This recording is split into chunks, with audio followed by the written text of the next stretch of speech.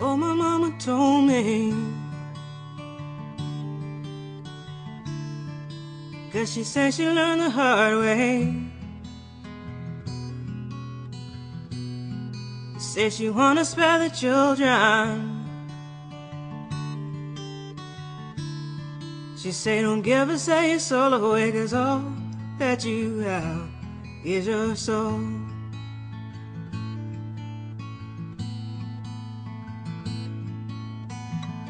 So don't be tempted by the shiny apple. Don't you eat of a bitter fruit. Hunger only for a taste of justice. Hunger only for a world of truth. 'Cause all that you have is your soul. Hey, I want to welcome everyone. We're back for another episode of Interpreting the Old Testament. Pastor, how are you? I'm doing well, and I'm glad you're tackling this issue, because there are some who have suggested that the Bible is actually affirming of gay relationships, and they use more than anything else usually the relationship between David and Jonathan. So I'm glad you've decided to explain what this relationship is all about. Yeah, I mean, and there's three passages that are usually referenced whenever, the subject comes up. And I want to read them real quick so that we can kind of explore kind of what is being communicated. So the three passages are all found within 1st and 2nd Samuel. So the first passage is 1 Samuel 18, which reads, "After David had finished talking with Saul, Jonathan became one in spirit with David, and he loved him as himself. And Jonathan made a covenant with David because he loved him as himself. Jonathan took off the robe he was wearing and gave it to David, along with his tunic, and even his sword, his bow, and his belt." The second passage is 1 Samuel 20, verse 4. It says, "After the boy had gone, David got up from the south side of the stone and bowed down before Jonathan 3 times with his face to the ground. Then they kissed each other and wept together, but David wept the most." And then the third is 2 Samuel 1:26, which I think is actually the most popular passage used, which says, "I grieve for you, Jonathan, my brother. You were very dear to me. Your love for me was wonderful, more wonderful than that of women."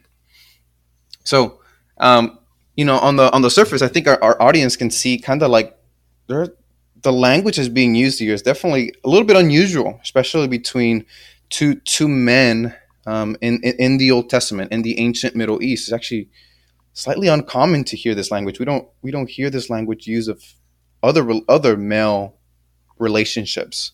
So on the surface, it seems pretty a little bit pretty strange, but kind of today and day, a lot of progressives or some people have used these three passages as an example of how the Bible actually affirms LGBTQ relationships.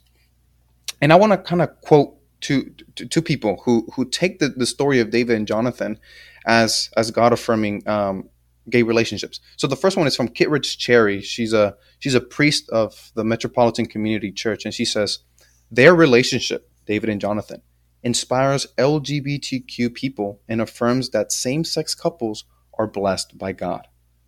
The second one is from Bishop James Jones, who was a part of the Church of England.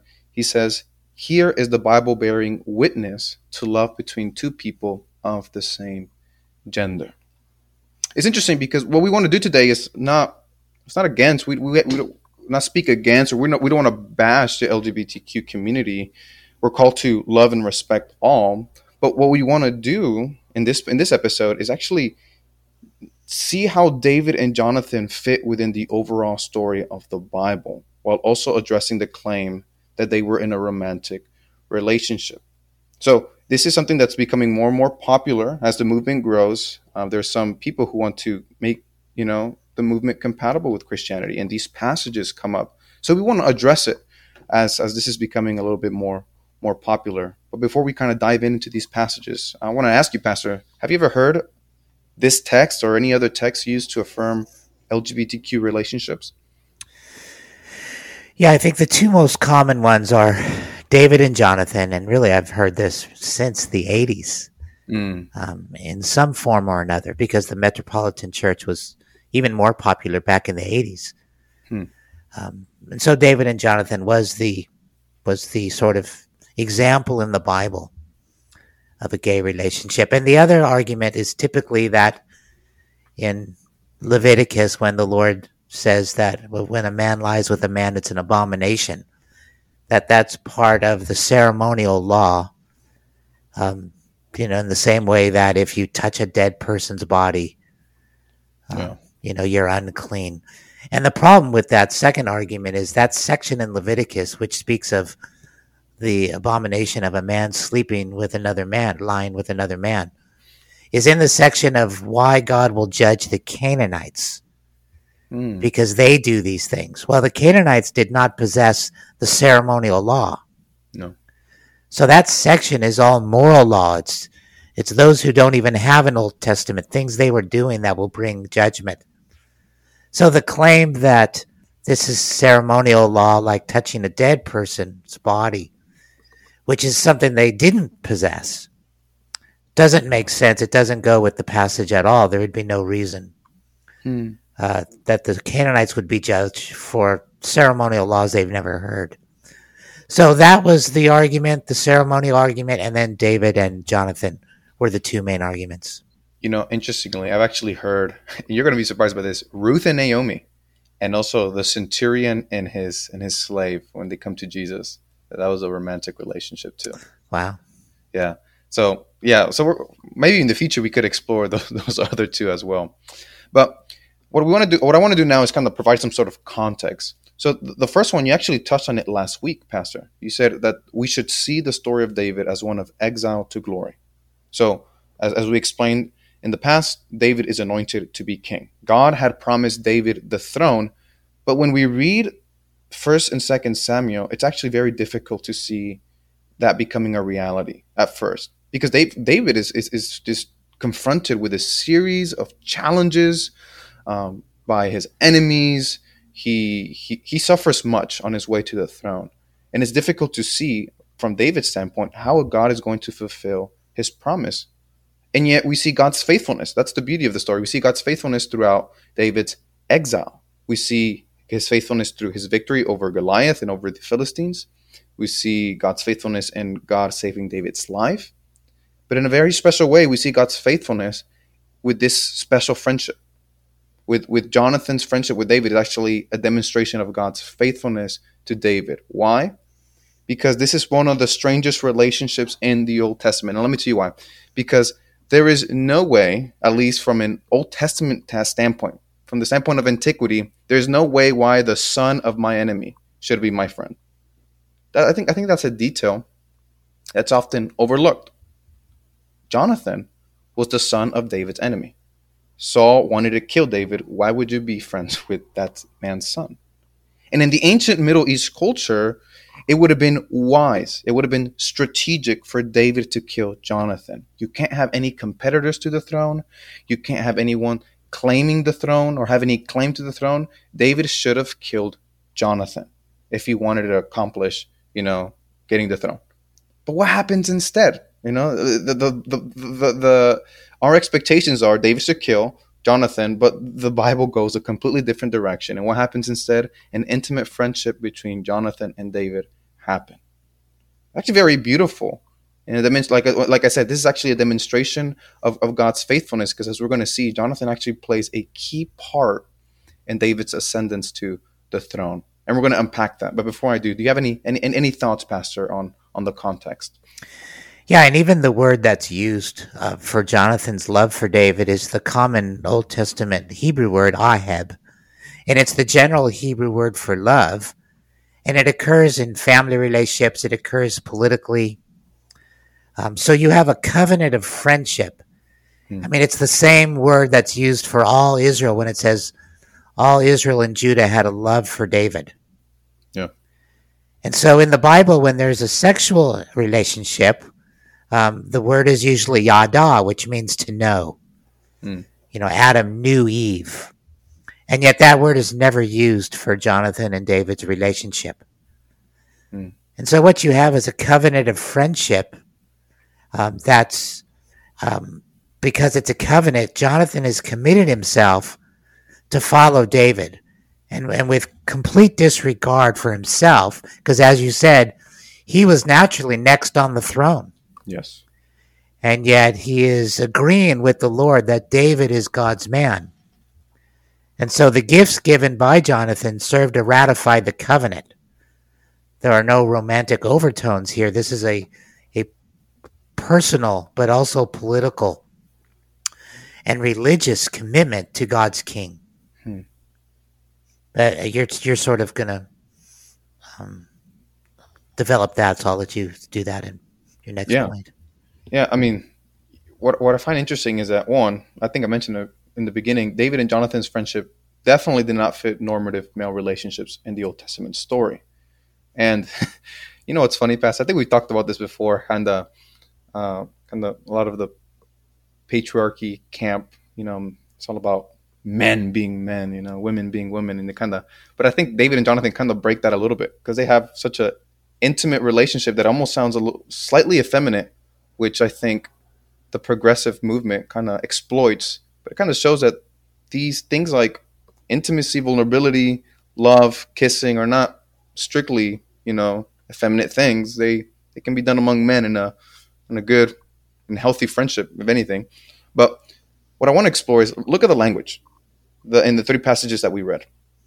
Taking clothes off, kissing, love more than women, sounds romantic on a superficial reading. But when we look a little bit more closely, the language is not romantic or sexual, but actually conveys something deeper and I think more glorious. So the first passage, let's look at the first passage when it says that Jonathan took off his clothes. This happens right after David defeated Goliath. And that's actually such a key point to notice, because Saul did not stand up against Goliath. Not even the prince, Jonathan, did not stand up against Goliath, but it was a shepherd who defeated Goliath. So what's happening here when Jonathan takes off his clothes, it's actually Jonathan expressing loyalty and honor to David. Jonathan is actually symbolically granting the kingship to David. He's actually giving up his royal robes, his royal tunic, his royal weapons, and giving them to David, because he is recognizing in faith that David is God's deliverer. And by the way, kind of like to note that this act of taking off the tunic, I know a lot of the progressive movement kind of take that detail as something. No. This is clearly a romantic and sexual relationship. No, the chapter right before in 1 Samuel 17, Saul took off his tunic when dressing David for battle. Clearly not romantic feelings, or not meant to be taken romantically. Or when the king of Persia actually takes off his own tunic to give it to Mordecai and walk him around the streets in honor. It's not meant to be taken romantically. So this taking off of the tunic is actually a demonstration of honor and loyalty, which is what Jonathan here is doing with David. The second detail, when in the second passage, when it says that Jonathan and David kissed. And for me, this is actually very, very strange detail to kind of use to kind of say that they had some sort of romantic relationship, which I think is a little bit confusing, because it's actually, this act of kissing is actually found throughout a lot of the Bible. Why? Because in ancient cultures, and even in modern, kissing among men is completely normal. It's just a demonstration of affection, respect, and love, not sexual. For example, actually had a professor who was he's American, born and raised here, but he was a missionary for 2 years, I think a few years, in Egypt. And in Egypt, men kiss men in the cheek as a hello and whatever. So you imagine a little bit of the culture shock that a grown man will kiss him, and he had to kiss other grown men, which is a little bit confusing, but it's just simply the norm. Or even in my own culture, older sons kiss their own fathers, and or their own brothers, and in the cheek or whatever. But so once again, not meant to be taken romantic. And in the Bible, you see this all the time. When Jacob and Joseph reunite, they kiss and they weep. When Joseph reunites with his brothers in Egypt, what do? They kiss and they weep. So here, it's not supposed to be taken as the exception, but rather it's meant to highlight Jonathan's genuine love, respect, and honor for David. because as we just read, Jonathan loved David as himself. So when David's very life is in danger and they have to separate, how of course Jonathan is gonna weep for David's situation because he loves, respects, and honor him. So to take these as somehow sexual or romantic, I think is very it's twisting the passage terribly. But before we go on to the last detail, which is important, I want to ask you, Pastor, do you have any comments on David and Jonathan's intimate friendship and these details? Yeah, you sort of said it that the sad part about it is the hyper masculinity movement makes this all worse. Mm. Because, we're told to not be vulnerable, intimate, honest, or emotional, that's a weakness. And it's even called gay. And so two men expressing emotion is called gay. No wonder so many men in the church, their growth, they're sort of emotionally stunted because they're taught that there's something wrong with that. And it's also, on the other side, why young gay men, there's such a high suicide rate. Mm. And so they're trying to hide the fact that they're gay often, and then they're told they cannot have close friendships with other guys because that's gay. And so sometimes the loneliness is overwhelming. Yeah.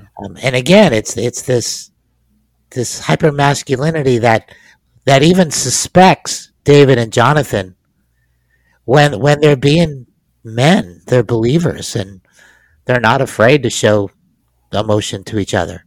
Yeah. I remember years ago, I was reading a movie critic on the Fellowship of the Rings, and this is a critic that tended to see gay themes everywhere. And so he argued in his critique of the movie that Sam and Frodo they had a homoerotic relationship. Wow. And it just really struck me that here are two male characters who are not afraid to show their care for each other, and this guy assumes some type of sexual overtone. That says more about him and his worldview and maybe our culture. Yes. That he would even have to go there. Yeah. Yeah, I think that's a really really great point, because nowhere in the Bible, right, are these things, or at least like your critique against hyper masculinity movement or mindset worldview. I mean, the Bible doesn't describe what does it mean to be a man. You can't be X, Y, Z. I mean, it never says that. I mean, if anything, one of the best examples of what it means to be men are men who were vulnerable and who loved, who wept, and showed genuine affection and love towards other men. So yeah, I think that's a really great point, and I think that mindset is actually an obstacle to better understanding this passage. So the last passage, or the last detail I want us to look at is the most famous one, the popular one, where David says that he had a love for Jonathan more wonderful than that of women. And that I mean, that's, for some people, I mean, that's a checkmate. But I want us to take a step back, because that's something very sad and important has happened, at least in that passage. One, Jonathan died. Right? Jonathan died. And we have a David who is mourning. And this is a poetic mourning. He's comparing the love, or at least the contrast, or the comparison, sorry, is like he's saying, your love was more wonderful than that of women. It's a poetic mourning. I think we should take a moment of reflection. Look how the story went. Jonathan was loyal to David throughout from the moment they met to the end. And Jonathan saved David's life countless times. Jonathan forfeited his throne. Jonathan was next in line. And by offering his own weapons, his own royal tunics to David, he's declaring his loyalty to David, saying, you know what? You're the next king. Jonathan risked his life for David more than once. And on top of that, Jonathan forfeited his relationship with his own father. And that's meant to highlight Jonathan's own loyalty to David, but it's also meant to describe the intensity and the depth of their friendship. But beyond that, I think, more importantly, it's meant to highlight Jonathan's faith in the promises of God that David was God's Messiah, God's anointed one, God's deliverer. So having all that in mind, the story as a whole, you can see in what sense David can say, you know what, your love was more wonderful than that of women. No woman, at least in David's life, had done this to this extent, what Jonathan has done. And he expresses it in these words. Doesn't imply some sort of homoerotic relationship or some sort of LGBTQ affirming relationship. If anything, it just meant to highlight and describe the intensity and depth of their friendship and also highlight Jonathan's faith. But more than that, this passage is meant to I'm sorry, let me reword that. The intensity of their friendship is highlighted when contrasted with the fact that they should have been natural enemies. That's the beauty of their story. Not just that they were loyal to each other, but that they were loyal and loving to each other despite the odds being against them. The enemy of my father is my enemy. Or that's at least the mindset of the ancient Middle Eastern culture. You, as a family, as a unit, you were supposed to fight your family's battles. Your family's enemies were your enemies. But no, that simply wasn't the case for Jonathan. Even though Saul hated David, the contrast is what Jonathan loved David. David is a threat to Jonathan. Jonathan would lose his kingdom, even his inheritance, if he was to extend a hand of friendship to David. And we see this always going wrong, when there's always competing kingdoms or competing inheritances. It always goes wrong, right? For example, Esau and Jacob. Jacob sought the inheritance for himself, and then what? Esau sought to kill Jacob. When the northern kingdom of Israel always had competing kings, always someone wanted to be the next king, and there was death and violence. And you'd think that same pattern would be here, but that's not what you have. You have completely the opposite. You don't have death, you don't have violence, you have an intimate friendship. You have a friendship where Jonathan willingly surrenders the throne to David, where his faith in God is so great that it is highlighted in the fact that, you know what, Jonathan's like, you know what, my inheritance doesn't matter, my kingdom doesn't matter, I have faith in God's deliverer. And he shows that by surrendering in and loving David. And I think as the story continues, we just see that continue, that same love and loyalty when David even takes Jonathan's own son, Mephibosheth, instead of killing him. He takes him into his own home, into his own table. Even though technically Jonathan's son has a claim to the throne, David doesn't see him as a threat. He extends that same love and respect to his own son. So this kind of leads us into the time of the horizontal and vertical elements of our passage. Let me just, before you say that, remind, in case we have new listeners, the horizontal means the typological, how the Old Testament points to Christ in the New Covenant. Go ahead. Yeah. So Jonathan's friendship is unique and special, and it's definitely uncommon in Old Testament times. I can't think of any other relationship that's described with the same intensity as Jonathan and David. And it's meant to convey something beautiful, because what Jonathan does in our story, what does he do? He embraces God's Messiah. Jonathan represents, a true disciple. He exemplifies how the disciples of God's kingdom. Look what Jonathan does. He does the same thing that John the Baptist does. Jonathan with his life communicates, David must increase and I must decrease. That's exactly what Jonathan does. The same thing that John the Baptist did, Jonathan did for the sake of God's Messiah. Also, I think from a bigger picture is Jonathan points towards a time when God's people will love each other in this manner. Like I said, I think I purposely said that Jonathan's friendship was unique and special, uncommon in Old Testament times. But notice Jesus' words. What Jonathan was to David wasn't something that was meant to be contained just for David and Jonathan. No, it was something that was meant to be common among all of God's people. Jesus' words are this. He says in Mark 12:31, he says, "The second is this: love your neighbor as yourself. There is no commandment greater than these." Jonathan exemplified and pointed to the ethic of the kingdom of God. The ideal among God's people is that we ought to love each other, our fellow brothers, our fellow sisters, in the same way that Jonathan loved David, in a selfless manner, in a way that meant sacrificing yourself, your own goals or your own anything for the sake of your neighbor, where you genuinely love them despite opposition, despite whatever obstacle you may encounter. So yeah, Jonathan exemplified and pointed to the ethic of the kingdom of God. And any thoughts on that so far, Pastor?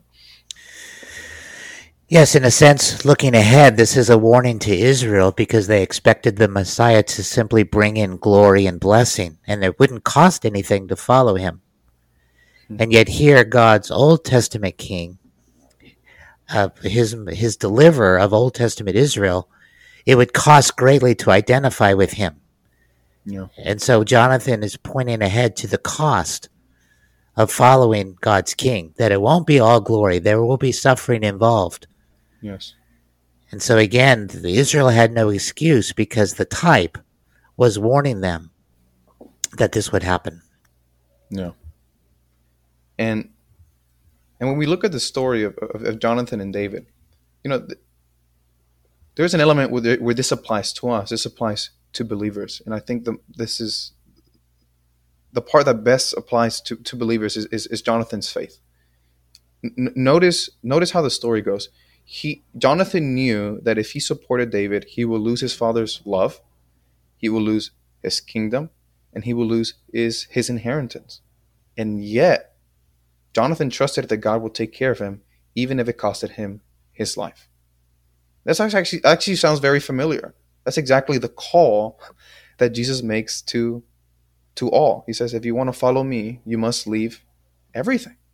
You must embrace me totally, have complete trust in God, even though you might lose everything. And as Christians, following Christ has a cost. It may cost friendships, relationships, family, work, and many other things. And yet we trust that Christ, our true King, will give us a heavenly family, that he will give us a heavenly inheritance. And that inheritance is the new heavens and the new earth, the kingdom of God. So Jonathan's faith is our faith. If we've embraced Christ, you are imitating Jonathan, because Jonathan embraced David, God's king. And what have we done? We've embraced the true king, the king that David was pointing to. David was a mere type of Christ. We have the real Christ, the Christ that saved us from our sins, the Christ who brings in the new heavens and the new earth. So if we've embraced Jesus, you are imitating Jonathan's faith. So in conclusion, kind of going back to what we were talking about in the beginning, we can't use this passage for affirming LGBTQ relationships. This is an abuse of the text, because as we've seen, what David and Jonathan's relationship is meant to point to, it's meant to point towards, or better said, it exemplifies the love we should have for Christ, God's King, and towards our neighbor. Jonathan exemplifies sacrifice, selflessness, and sincerity. And that's exactly what the new covenant community is called to do. To live in a sacrificial manner, to live in a selfless manner, to be sincere with one another and honest. Not to care or love one another because we're threatened to do so. No, but because God has worked in us in such a way that our life reflects that. Now, this is not mere moralism. This is not merely like, Jonathan lived a good life, you should live a good life. No. When we look at the story of the Bible as a whole, Christ rescues us from sin and darkness. And this love that we should have towards our neighbor doesn't come, from us. It comes from the Spirit that works in our life in such a way that we reflect the new creation. That's how we were able to imitate Jonathan's life and Jonathan's faith. But that's not easy. And I know, because even in churches, people don't act like Jonathan. I know I've said that this is supposed to Jonathan represents a true disciple, how we ought to live in the new creation. And I know for a lot of us, our church experience is completely the opposite. There's not a lot of Jonathans. There's a lot of Sauls, and there's a lot of, not good people. So how does that work? And the beauty of Jonathan's story is because we're not only called to imitate his life and his love, but also imitate his faith. Because people in churches will fail, but Christ won't. Because Christ is our greater David, and he is our greater Jonathan. And I think that's where our trust and comfort is. So, and any final thoughts, Pastor? Yeah, I think you just said it, that it's not enough simply to say what this text isn't about. Yeah. We need to unfold the beauty of it, how it does point to Christ in his relationship with us who have embraced him. That it is this beautiful relationship. And then, as you said, it's lived out, the love of Christ in the church. So let me just briefly introduce what we'll do next week. Is I'm going to take us through David and Bathsheba, because that seems to be a controversial story lately. And just to show how Hebrew narrative is written and how to understand these things. But so we'll move on with David, but thank you for explaining really the glory of what that text really is about David and Jonathan.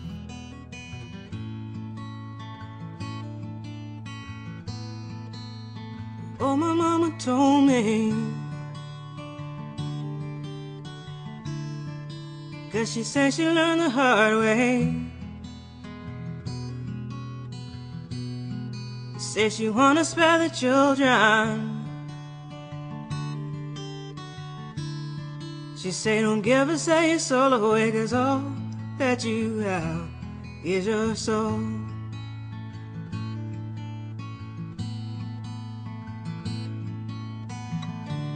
Don't be tempted by the shiny apple. Don't you eat of a bitter fruit. Hunger only for a taste of justice. Hunger only for a world of truth. 'Cause all that you have is your soul.